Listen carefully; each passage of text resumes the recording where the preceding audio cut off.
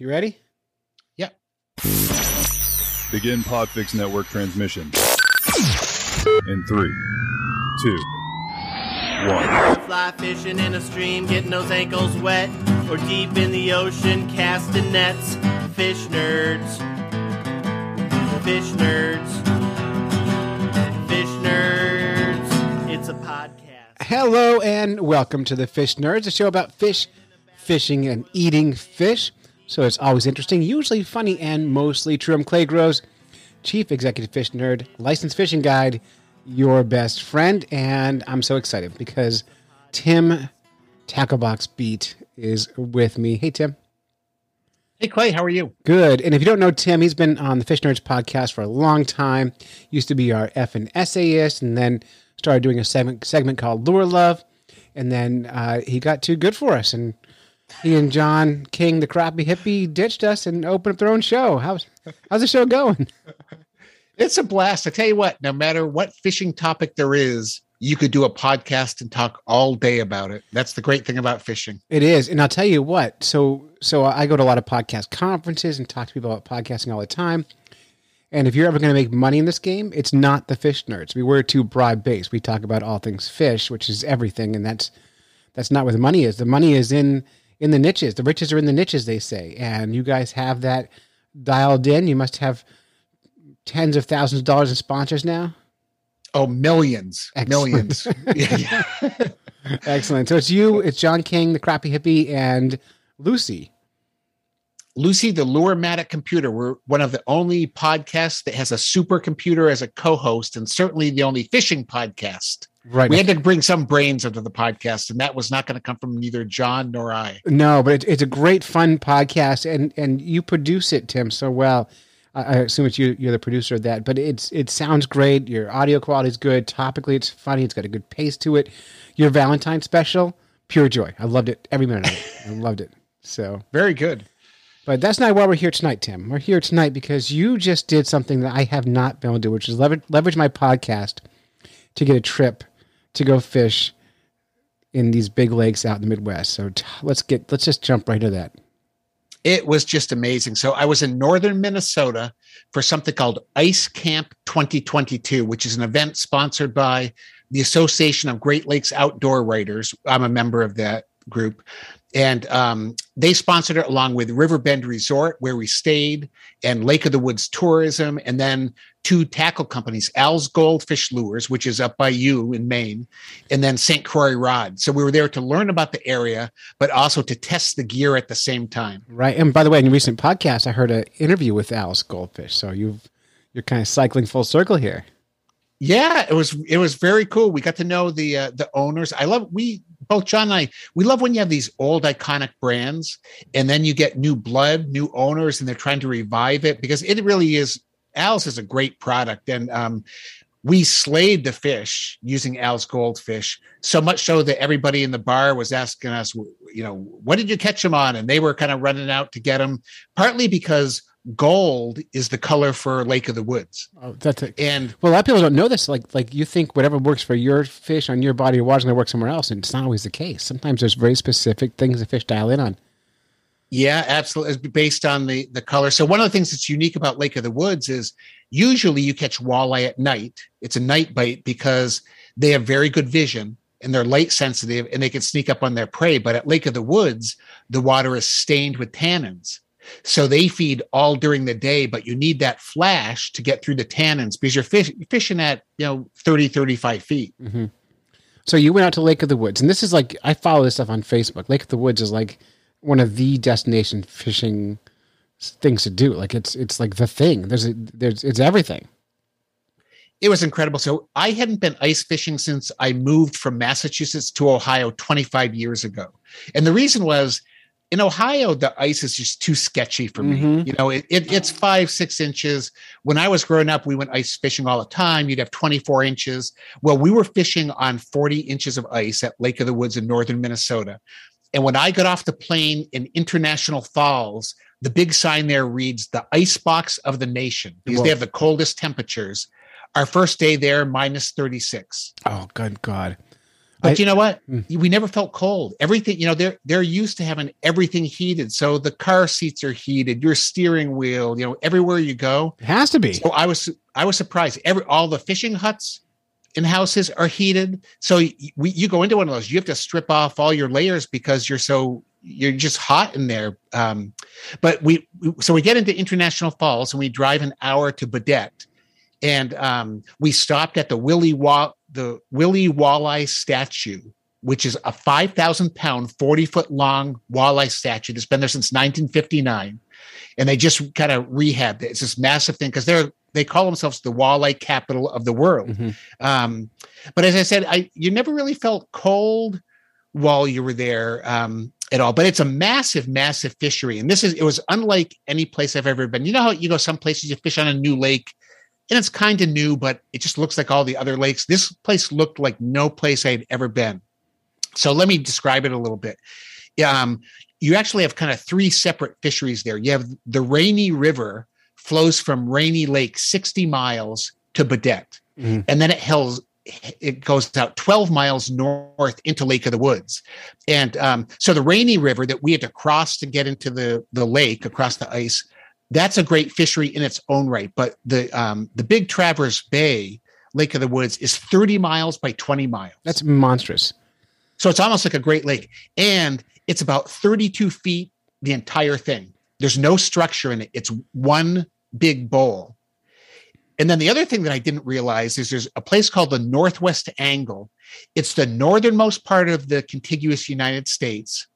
And the only way to get there is by boat or to drive through Canada first. And we didn't go there, but there's more than 14,000 islands in there. And so it's funny. It's everything. It's so funny because I ice fish in New Hampshire, and we're full of small ponds, a couple of big lakes, but I mostly hit the small ponds. So trying to visualize a lake that's big enough to have that many islands on it, my brain can't even go there. You don't even get a sense for it. So there's 4,000 people that live in the county, and there's 4,000 people on the ice every day. But it never seems crowded. And the reason is each resort plows their own road. So our resort and the couple of resorts nearby, they get together. They have plow a 20-mile ice road going out. And then you get these like side streets that go off it. And all of them do this. So you really felt pretty spread out. And the ice houses, we were fishing in something that it looks like, it's a big box. It has a propane heater in it and benches and coat hooks. It's very comfortable. But they have these things called ice castles. I've seen those. It's an RV with hydraulics, so it lowers down to the ice. Like just sits right on it. Out there, and they fish for 3 or 4 days at a time. They have recliners in there and stoves and beds and all kinds of big things. Screen TVs. Yeah, I've seen it. Yeah, it's amazing. Yeah. It just barely compared to what I do. I'm so rustic. I feel like I'm roughing it out here. Well, you couldn't fish outside there. I mean, you could some of the year, but so I only saw 2 pop-ups the entire time I was there. Everybody else has these big fish houses, and our resort manages 40 of them. So they have guides. Your guide brings you out, teaches you the tips, checks back in. If you want to order pizzas in the morning, they'll deliver pizzas to your ice house. It's just crazy. That's amazing. It's a whole world you don't think about at all. And unless you see it, like I'm just having trouble, like even just conceptualizing the fact that world exists, and with that much ice. I mean, you said 40 inches of ice. Yeah, 40 inches. I don't think Niagara can make a hole through 40 inches of ice. I didn't see them drill any of these because you go in the fish house and they stay there. But I'll tell you what's crazy about it. I had no idea about this. You have to move the ice houses every week, right? Or they'll sink. No, they won't sink. They'll freeze to the ice because the inside's warm if your heat goes out. Mm-hmm. And we saw one. So the way they get them out is they have to jack up each corner, break it from the ice and move it. And we saw a couple missing walls because somebody let it freeze and they tried to pull out and they pull the wall right off. They tear right off them. No, but Tim, they will sink if with the heat thaw cycle. They'll sink like a millimeter at a time as they freeze the ice. They freeze the ice first and then slowly sink in. I've seen them. I've lost one. I've lost a camper that way, but out there they're so much bigger, and the sun will hit them too and reflect heat off them, and they'll sink just a millimeter at a time. And you're exactly right. And then what happens is they sink down, and if the heater goes out, all that water freezes, and so it's just locked totally locked in. But the ice houses that we were in, you could fish 6 people. Everybody had 2 holes. So you could have, you could be jigging one. You could have a dead stick. You could put your flashers in. It was just crazy. It sounds like a blast. So they estimate that there are 10 million walleye in there. 10 million. That's all the walleye. Because I've only caught maybe 2-3 walleye in my whole life, and never ice fishing. So did you go walleye fishing? Did you try to catch one? So they say, while you're fishing for walleye and sauger, so sauger are like a walleye, about a little smaller and great eating. The crazy thing is there's sauger, there's bass, pike, tulabee, which is like a whitefish, eel pout that you catch up in New Hampshire right, too. We call them cusk and burbot up here. Right. Jumbo perch, sturgeon, and other species. So the great thing about it is almost all day you're catching sauger, and which are great eating, they're fun. But at any time, you could hook into just a monster walleye or pike. And so it's a great place to bring a family because the kids are entertained all day and you're catching great eating fish. And at the same time, with the same lures, you could hook into just a monster. That's amazing. It's always fun too to like have that surprise fish come through the hole. And that sounds like my kind of fishing too, Tim, because like I have a lot of friends who like my friend Vinny, he's a lake trout guy, and he will jig a hole 6 hours for one lake trout. And I won't do it. I can't do it. But I will jig a hole for 6 hours. If I caught dozens of bluegill and the occasional lake trout, I'm in. And it sounds like that kind of fishing, my kind of fishing. That's exactly how I feel too. It was fun the whole day. The only thing that was interesting is, and I haven't been ice fishing in a while, so we're testing out the Al's goldfish because they're plated with 22 karat gold. They have that shine, and they have a lot of these gold lures that have some fluorescent on them. So they did really well in kind of breaking through that stained water. But one of the things I didn't realize, so we're fishing with these St. Croix ice rods, and they brought a whole bunch of them there for us to test, is how light some of these bites were. And you're fishing down 35 feet. And so with the St. Croix rods, I didn't realize that when they're manufactured, they're actually rolled. They're not different segments. Mm-hmm. So they're super sensitive. And we were holding these rods just on your index finger, right in front of the reel. You can feel it, yeah. Yeah. And what a difference. Just holding on that one finger, you could feel the smallest bite. And sometimes the fish were soft. Other times you'd see them on the flasher, and one of these saugers would swim 20 feet and just nail the thing. It was just so unpredictable, but it was never boring. Isn't it fun when you're watching a flasher and you see that light shine up towards your jig, and you're like, oh, it's coming. And then you try to set the hook, anticipate that bite, and just yank back and set the hook, and you get them, and pure joy. Yeah, it was great. Just a ball. The funniest thing, because the holes were 40 inches about, sometimes you put the fish in and the fish couldn't find its way back down. It was like lost in there, and you have to kind of push it and say, hey, swim down, because the fish couldn't even believe it. It felt like it was in a little ice room. Right. Well, we see that even on, like right now we're on 18 inches of ice, and we have perch that can't get turned around. They can't figure out how to get to the water. So I can imagine 40 inches. I can imagine fish dying in that hole trying to get down. We had one that we put down, and then it came up one of the other holes, and we thought, man, don't have a very good sense of direction. You got to get back down to the bottom. It's just going to the light. Yeah. Now, Tim, you were talking about the light bite on fish. Now, I have, back in the old days, Dave Kelman and I used to go fishing, and we would jig using underwater cameras, not flashers. And we always jigged using like a teardrop jig with a maggot on it.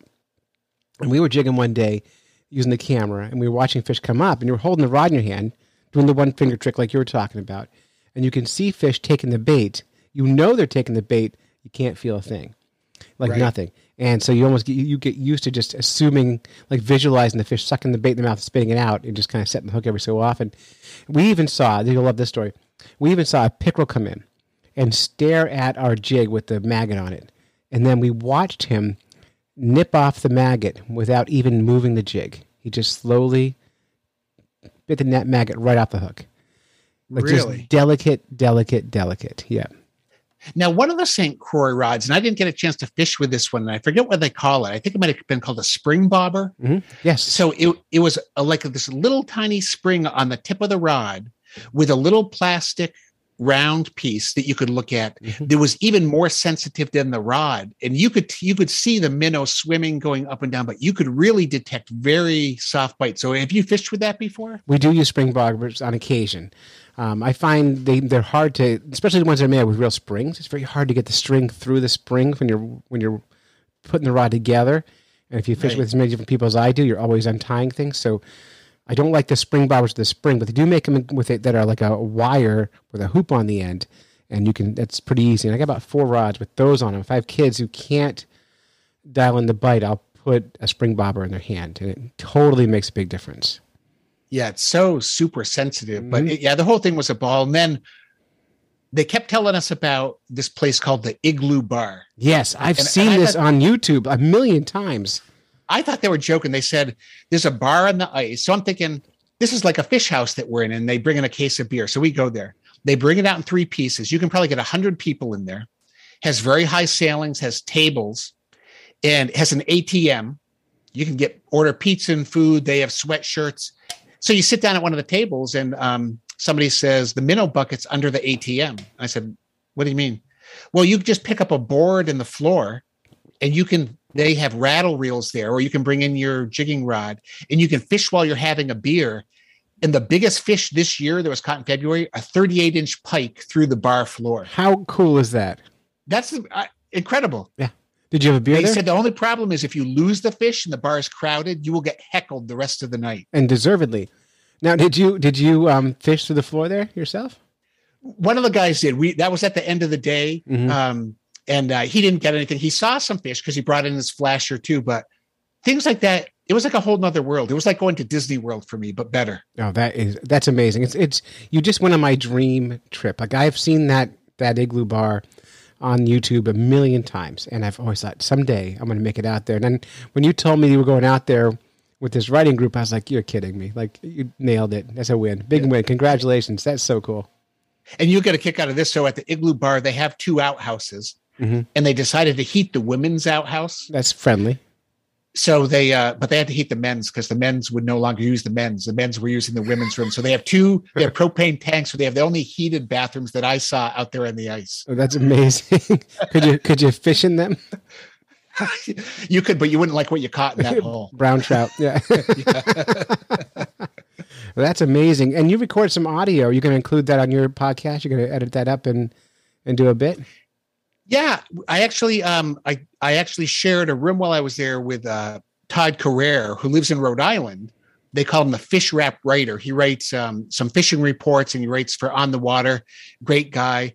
And he actually has worked with Al's and created his own saltwater Al's goldfish for stripers. Wow. Is it a bigger, fatter version? Yeah, it's about 1.25 ounces, I think, and it's green and has some spots on it like a bunker. But you were talking about catching stripers through the ice. Mm-hmm. He was catching stripers in his kayak on January 1st in big stripers. That's amazing. He thinks because of global warming, they're not going south as much anymore. Mm-hmm. So he knew all kinds of stuff, and got a chance to talk to him. One of our guides, Alex Peterson, who's a big sturgeon guide too, he comes into our hut one day. He says, "Anybody want any pickled walleye?" So he makes his own pickled walleye.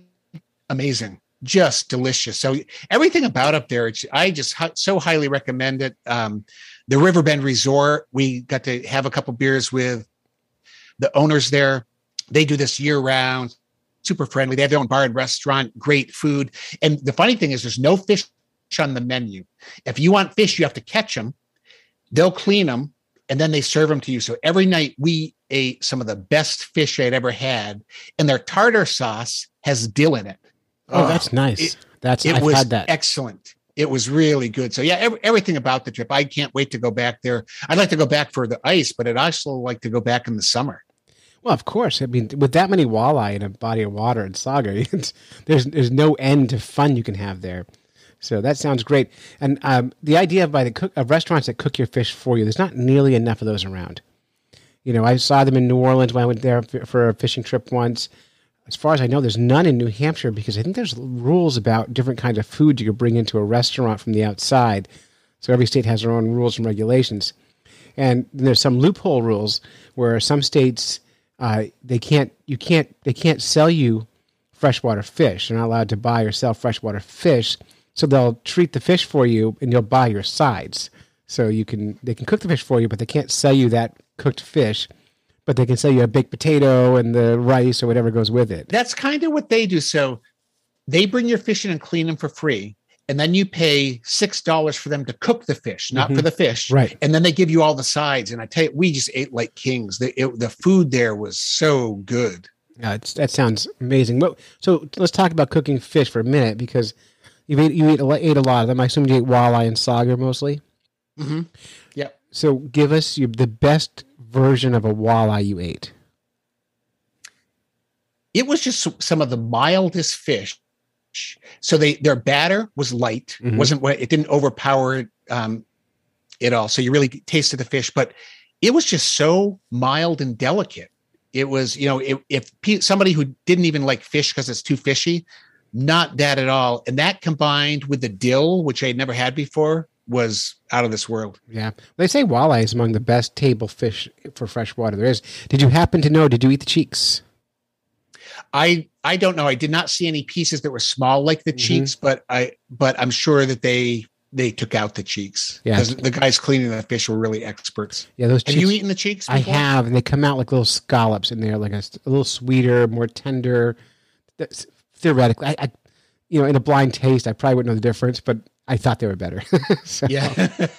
But yeah, it's just like a little scallop in the cheek of it. I've only had maybe 3 walleye. I've caught all 3.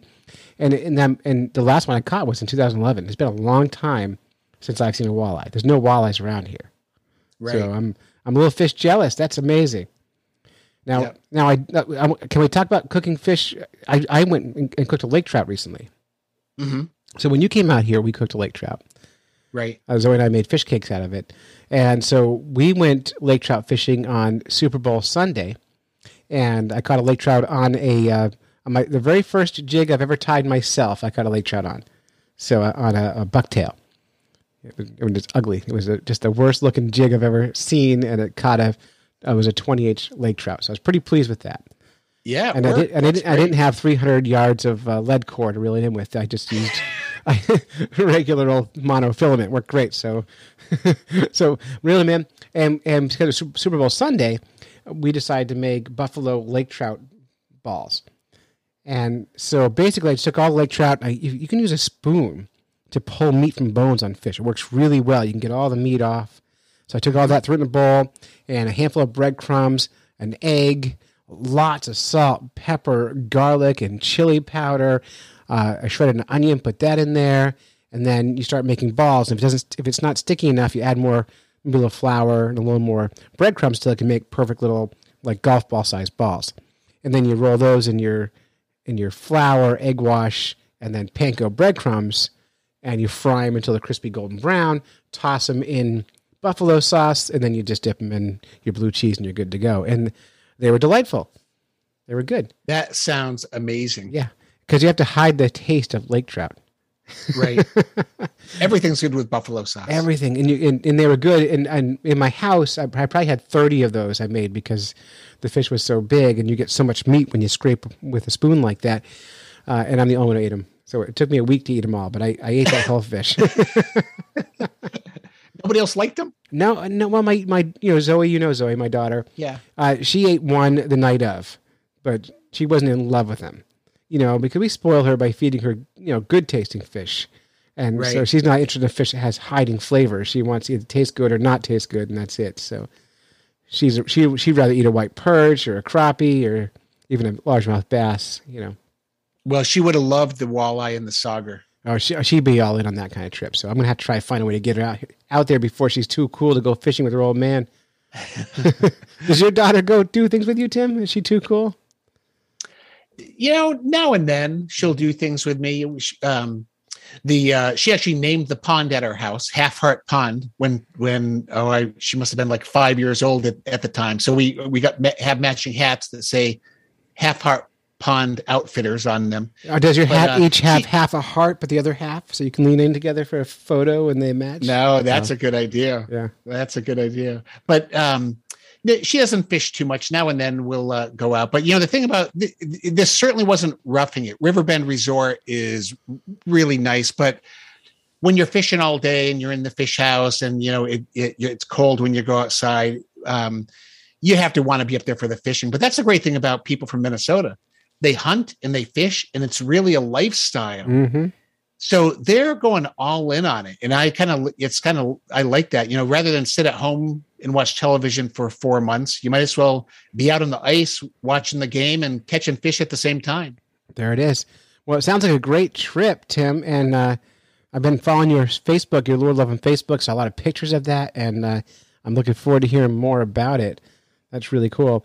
You want to stick around and make more podcasts with me? Sure. Let's do it. Before we get into the news, which we want to talk about today, but I do want to talk about Smitty sleds. Have you heard of these things called Smitty sleds? No, I looked it up. Is it like 2 skis on a sled? Yeah. So there's actually a Facebook group called Smitty Sled Modifications or something like that. There's entire groups of people who love building sleds. And for fun, so I was telling my Zoe, my 9th grade daughter about this. And I was describing it, and I said, so we're going to build a Smitty sled. And she goes, okay, what's a Smitty sled? I said, it's a couple of skis on risers that you put your jet sled in so you can go ice fishing in deep snow. She goes, Dad, that's the dumbest thing I've ever heard. You're building a sled for a sled. How much did that jet sled cost you? I said, that's $80. She goes, why did you buy a jet sled if you're going to build a sled? Who built a sled for a sled? It's the dumbest. Dad, it's just stupid. You're stupid for buying a sled and then building a sled for your sled. So for fun, I went on to one of those groups and I posted on there. I said, has anyone ever thought about maybe building these Smitty sleds is a great idea because it functionally works because jet sleds are terrible in snow. They bog down. They're heavy to pull and you'll rise them up on a couple of skis and there's no resistance. But has anyone thought about has talked to Jet Sled and said, maybe you guys have a poor design? Like every ice fisherman on the planet uses these sleds, but we all know they suck for towing gear in snow. And I was amazed at how many people came out super defensive on Team Jet Sled as a perfect design for a sled. Yet they all had to build a sled for their sled. Huh. Yeah. People love their brands. They love their brands. They're so... I don't know if all outdoors people like this, but ice fishers are dedicated to their brands, and they were dedicated to this jet sled. And how dare I beseech the brand Jet Sled? Now, do they have one that's a sled on a sled on a sled? So it's like a risers bed sled? I've seen one that had 2. But, Jim, they even take have you seen the coffee tables that you can lift up and they rise up? And they've got these spring-loaded risers. Well, they build those on skis with their jet sleds so it can go up and down and fit in the back of their trucks better. Like they spend hundreds of dollars to build a sled for a sled that costs $100. So that is just great. Well, that's why you need one of these ice castles. Mm-hmm. They're only 50, 60, 70 grand. It's nothing. And all your gear's in them, and you just drive the whole thing out onto the ice. Yeah, well, the smart thing about that, so I had a camper I turned into an ice shack. That's the one that sank a couple of years ago. But it didn't have hydraulic lowering system, so it was about 15 inches up off the ice. And the challenge with not being directly on the ice with your ice shack is you have to drill a hole through the floor, but you have this air gap, and it's challenging. Then when you catch a fish, you've got to reel it up through that air gap, and sometimes it falls off the hook and slides under the camper. Then you got to climb on your belly under the camper to try and rescue this fish that slid under there. So I would love to fish in one of those things. That'd be so cool. That'd be so cool. All right, Tim, we're going to do some news, if that's good with you. You ready for this? That's good. All right. I haven't pushed this button in a long time, so I can't remember which button it is. Is it this one? Nope, that's my fish sex button. Nope, that's my cheers. Nope. Wrong. Got it.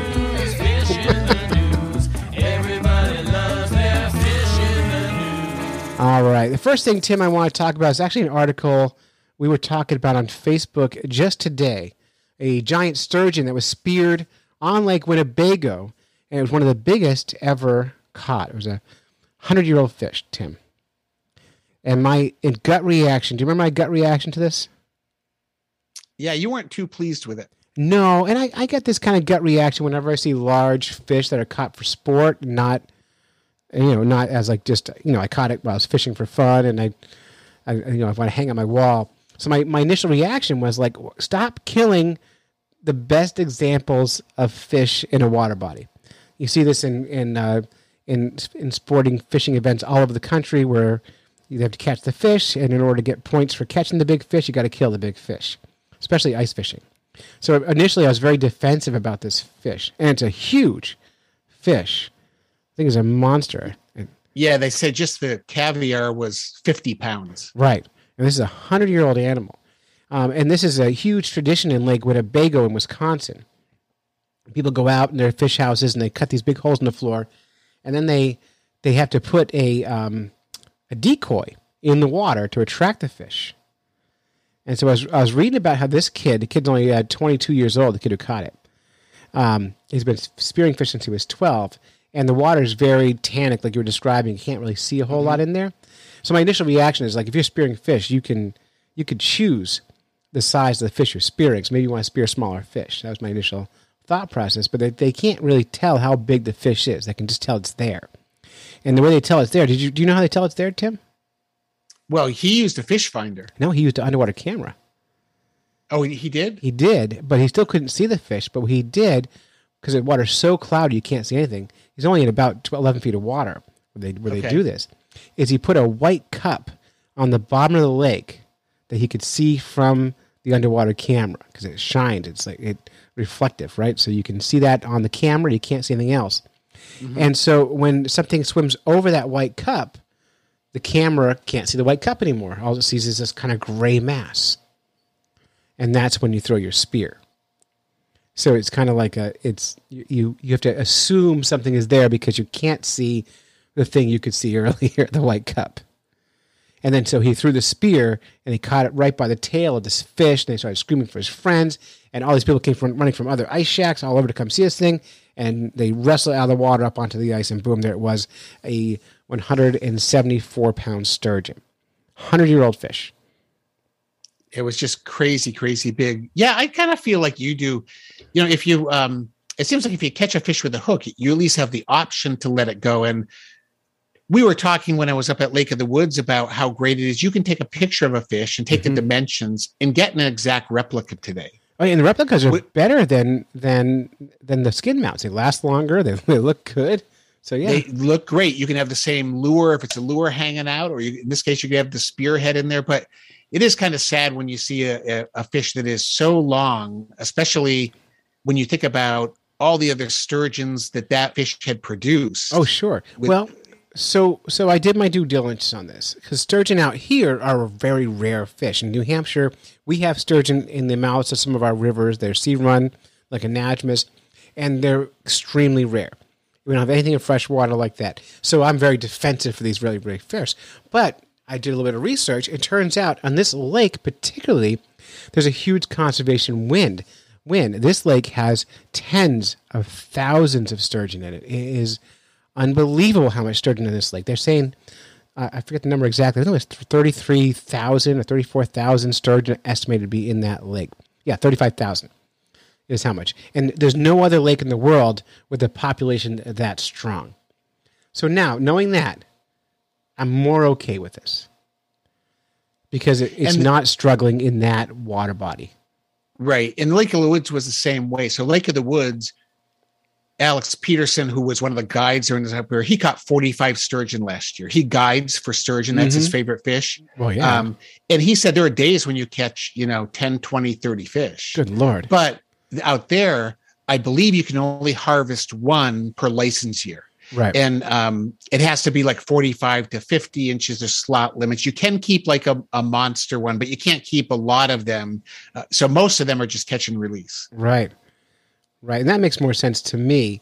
In this lake, it was illegal in 1915 in this state to fish for them because they were nearly gone extinct. And they kept them shut down until 1932, and then slowly they started coming back. It takes 14 to 20 years before a male sturgeon's old enough to spawn, and 20 to 30 years for a female to spawn. So they had to work really hard to protect them. But because of the conservation wind here, I think they're okay. And the other thing, so you think about it, like, but other lakes don't have very many sturgeon. sturgeon aren't moving to the other lake. So whatever they do in this one lake's not impacting my sturgeon out here where we don't have very many. So I have to kind of like let go of some of that stuff. That's what I was surprised about. I thought when he said he was a sturgeon guide, it was the type of thing where you go out and you catch one fish every 2 weeks or something. Yeah. But he said there's just a lot of them there. Now, a lot of them are smaller, but he said when you get one of the big ones, it's quite a fight. Yeah, but now I want to go try it. But, still, I'm not sure I want to go spear it. So, again, because of the catch and release aspect, it doesn't make sense to me. Now, have you ever been spearfishing before? I never have. So when I was on the quest to catch and eat every kind of freshwater fish in New Hampshire, you can spearfish for white suckers when they're spawning. That's the only time you can spear them in New Hampshire. And I went out and speared this huge female. She's probably 36 inches long. And it was really fun. Like a kind of fun I can't describe. And my urge to just go and spear them all came. Like I was like, oh, I'm going to go get them. I had to fight it. Just kill the one we're going to eat. But it's really fun. So I can see why people enjoy that kind of sport. But I think now, did the tip of your spear come off? Because I was surprised with this guy. Once he spears it, the spear tip releases, and then he had it on a line and had to like bring it in hand over hand. Right, that's designed that way for those big fish. Yeah, for a white sucker that maybe weighs 5 pounds, you just spear it and pick it up. So it's a little bit different, and then squirt eggs everywhere. So yeah, no, his was designed to break off, and then he had to have him and some friends fight this thing in, and they had it by the tail too. So it wasn't like this thing didn't have some strength left in it.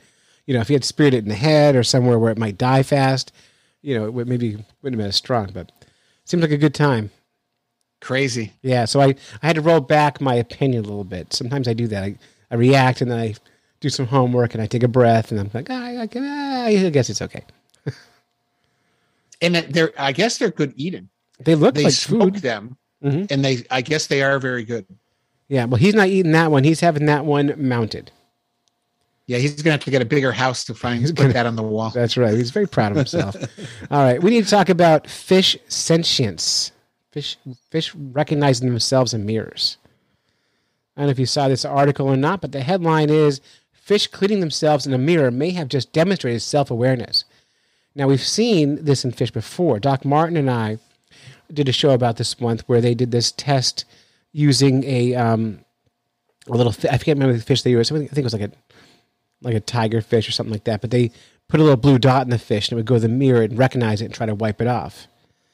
And now they're finding that other fish also have the same thing. A new experiment using cleaner fish that was published in PLOS Biology. We're testing this out, and I'm trying to remember how they put a brown mark on a cleaner fish, and it triggered them to scrape their throats when they spot it in the reflection. So that shows self-awareness, and self-awareness is how humans used to say that's how you could tell an animal that thinks from just a normal animal you can eat. And now fish are showing that self-awareness. Can you imagine how embarrassed that fish must have been when he saw himself? The other fish are saying, "You've had that in your face for 12 years. You got something in your teeth, Joe." Yeah. It must have been terrible. Yeah, but they took 18 fish, right? And they marked them all with the same thing, and 17 of the 18 recognized something wrong in the mirror. That's a 94% rate of accuracy. That's crazy. Now, we had Jonathan Balcom on the show, 3-4 years ago. He wrote the book, What a Fish Knows. And he talked about fish being sentient animals with thoughts and emotions and all that sort of thing. So this all kind of feeds into that idea that fish have feelings. And at least what you think, maybe fish just have feelings of embarrassment or shyness. Very interesting. Yeah, so there it is. I'm waiting for them to invent a mirror that I can't see myself in. I think that would be better for me. Yeah, mine are just always fogged up all the time, so I don't look. I gave up. When I turned about 40, I decided, mirror's not a good idea. Do you think the one fish that didn't take it off just thought it was a beauty mark and kind of liked it? I think he dug it. I think, oh, man, that looks good on me. Because the difference is, you guys, I make this look good. Yeah. I am rocking this brown spot. All right. And we'd be remiss if we didn't revisit the story of the year from your state of Ohio. We have to go there. You're in Ohio, right? I am Dayton, Ohio. All right. So, well, you heard about the mayor of a small city in Ohio who had to resign because he was fighting people putting fish houses on a lake, and his argument against putting fish houses on the lake were it's going to cause problems with prostitution. Did you hear the story? And to do good investigative journalism, Clay, I went up to Minnesota and I asked them about this. And in 1988, there were similar stories there. Yeah. And I asked them, I said, do you think this is true? And they said, it is absolutely true because the prostitutes from Canada come over to all the lodges and there's 4,000 ice houses, including many sleepers. So I think what should have happened, so that mayor resigned. I think everybody else in Ohio should have resigned. Right. And we should have made him governor because he it seemed far-fetched, but in Minnesota, they said, no, that's not far-fetched at all. Because remember, these ice houses, so many of them have sleepers. Right. And it's right on the Canadian border. So originally everybody thought he was crazy, but I'm thinking maybe he was the prophetic one. Well, you just changed my mind on this because I was thinking it was crazy, and now, but also as part of me thinking it's not a bad idea. It's cold in those fish houses, you know. Well, the pop-ups definitely. I haven't fished out of a pop-up, but I'm guessing they're colder because the ones in Minnesota are just glorious. You know, they're like campers. When I first went in, it was like 80 degrees inside there. Right. So delightful. But he resigned. He resigned as mayor. It was mostly a ceremonial position. Right.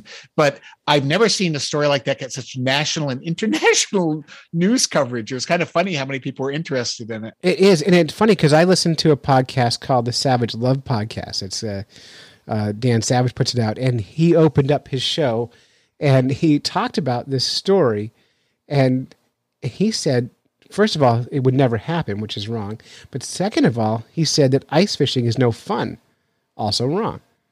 So very wrong. So yeah, he's wrong.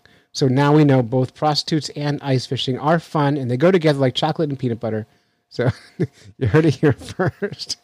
Now, I've never seen a prostitute on a lake, though. I don't usually see very many females on the lake. Not that you have to be female to be a prostitute, but maybe I've been seeing prostitutes and been expecting the wrong sex the whole time.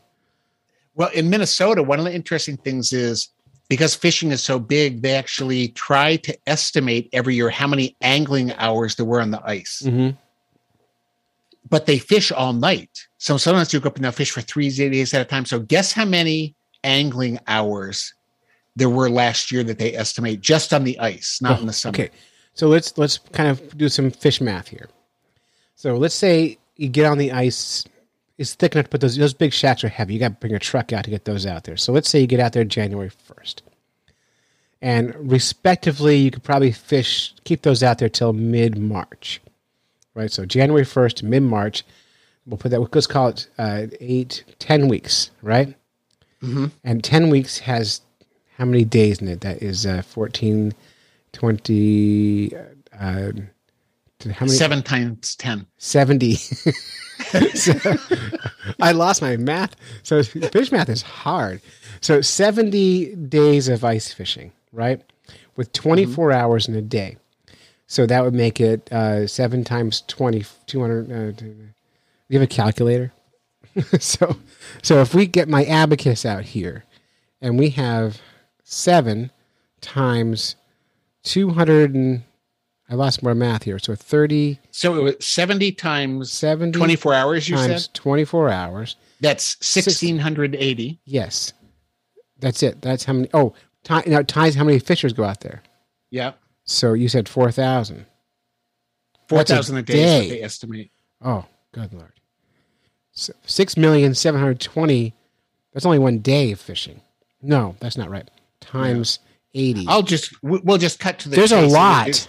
2.7 million angling hours in about 3 or 4 months. Yeah, that's what I came up with.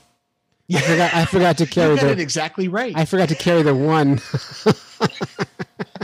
No, it's just crazy because people go out there for 3 or 4 days, and if you have one of these ice castles, you might have 4 or 5 people in there. So it's just a crazy way of life, but I highly recommend it. I will definitely be back there again.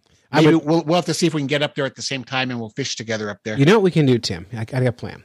So a lot of I have a friend who makes a fly fishing magazine, right? Fly Fish America. And he does these retreats for Fly Fish America. And what happens is he books all the hotels and the fishing guides. And then the readers of the magazine book these fishing trips through Fly Fish America magazine, right? But he has to go on that trip as the host. But he doesn't pay anything. He gets paid to go. We need to combine podcast forces, like the Legion of Justice. So you're saying I could get paid to sit in the Igloo bar and drink beer and fish? Doesn't that sound like a delight? Yeah, I'm in. And your listeners, your fans of your podcast will be the ones paying for it. The question is, do you have enough listeners yet to make that happen? Because the fish nerds, we don't. That's a secret number. Well, I think they should call the Fish Nerds hotline and let you know if they're interested in doing that. I'll tell you what, the great thing was in the bar every night, we had a whole bunch of outdoor writers and the guides there. And it was just great talking about fishing all day, catching fish, swapping stories, and especially the people that grew up there. It made you realize what a beautiful area. You can see the northern lights from there some of the time. Amazing. And while we didn't get out on the ice at the night, they said there's no light pollution out there. And so it's one of the most amazing places to see the night sky in the country. That sounds great. Tim, I'm so glad you shared that with us tonight. And I look forward to hearing more about it on your podcast, the Lure Love Podcast, with John King, the crappie hippie, one of my favorite humans. I love him. And your podcast is wonderful. So make sure everyone's tuned in to the Lure Love Podcast. And it's a ton of fun. We'll see you there. All right. So that's it. You've listened to a bunch of Fish Nerds when you should have been fishing. Big thanks to Tacklebox Beat, for coming on the Fish Nerds tonight. Thanks to Wally Pleasant for our theme music, Diane's Bath Salts for the news theme. And of course, until next time, follow the code of the Fish Nerds. Do you remember the code of the Fish Nerds, Tim? I can't even remember my own code, let alone your code. Okay. Well, you hit it. Spawn early and often, and never trust a free lunch with strings attached, and swim against the current every chance you get. Whether you're fly fishing in a stream, getting those ankles wet, or deep in the ocean casting nets, Fish Nerds. Fish Nerds. Fish Nerds. It's a podcast. Just for the halibut! Fried in a basket or broiled in a pan. Eat it raw like you're in Siam. Fish Nerds. Fish Nerds. Fish Nerds. It's a podcast.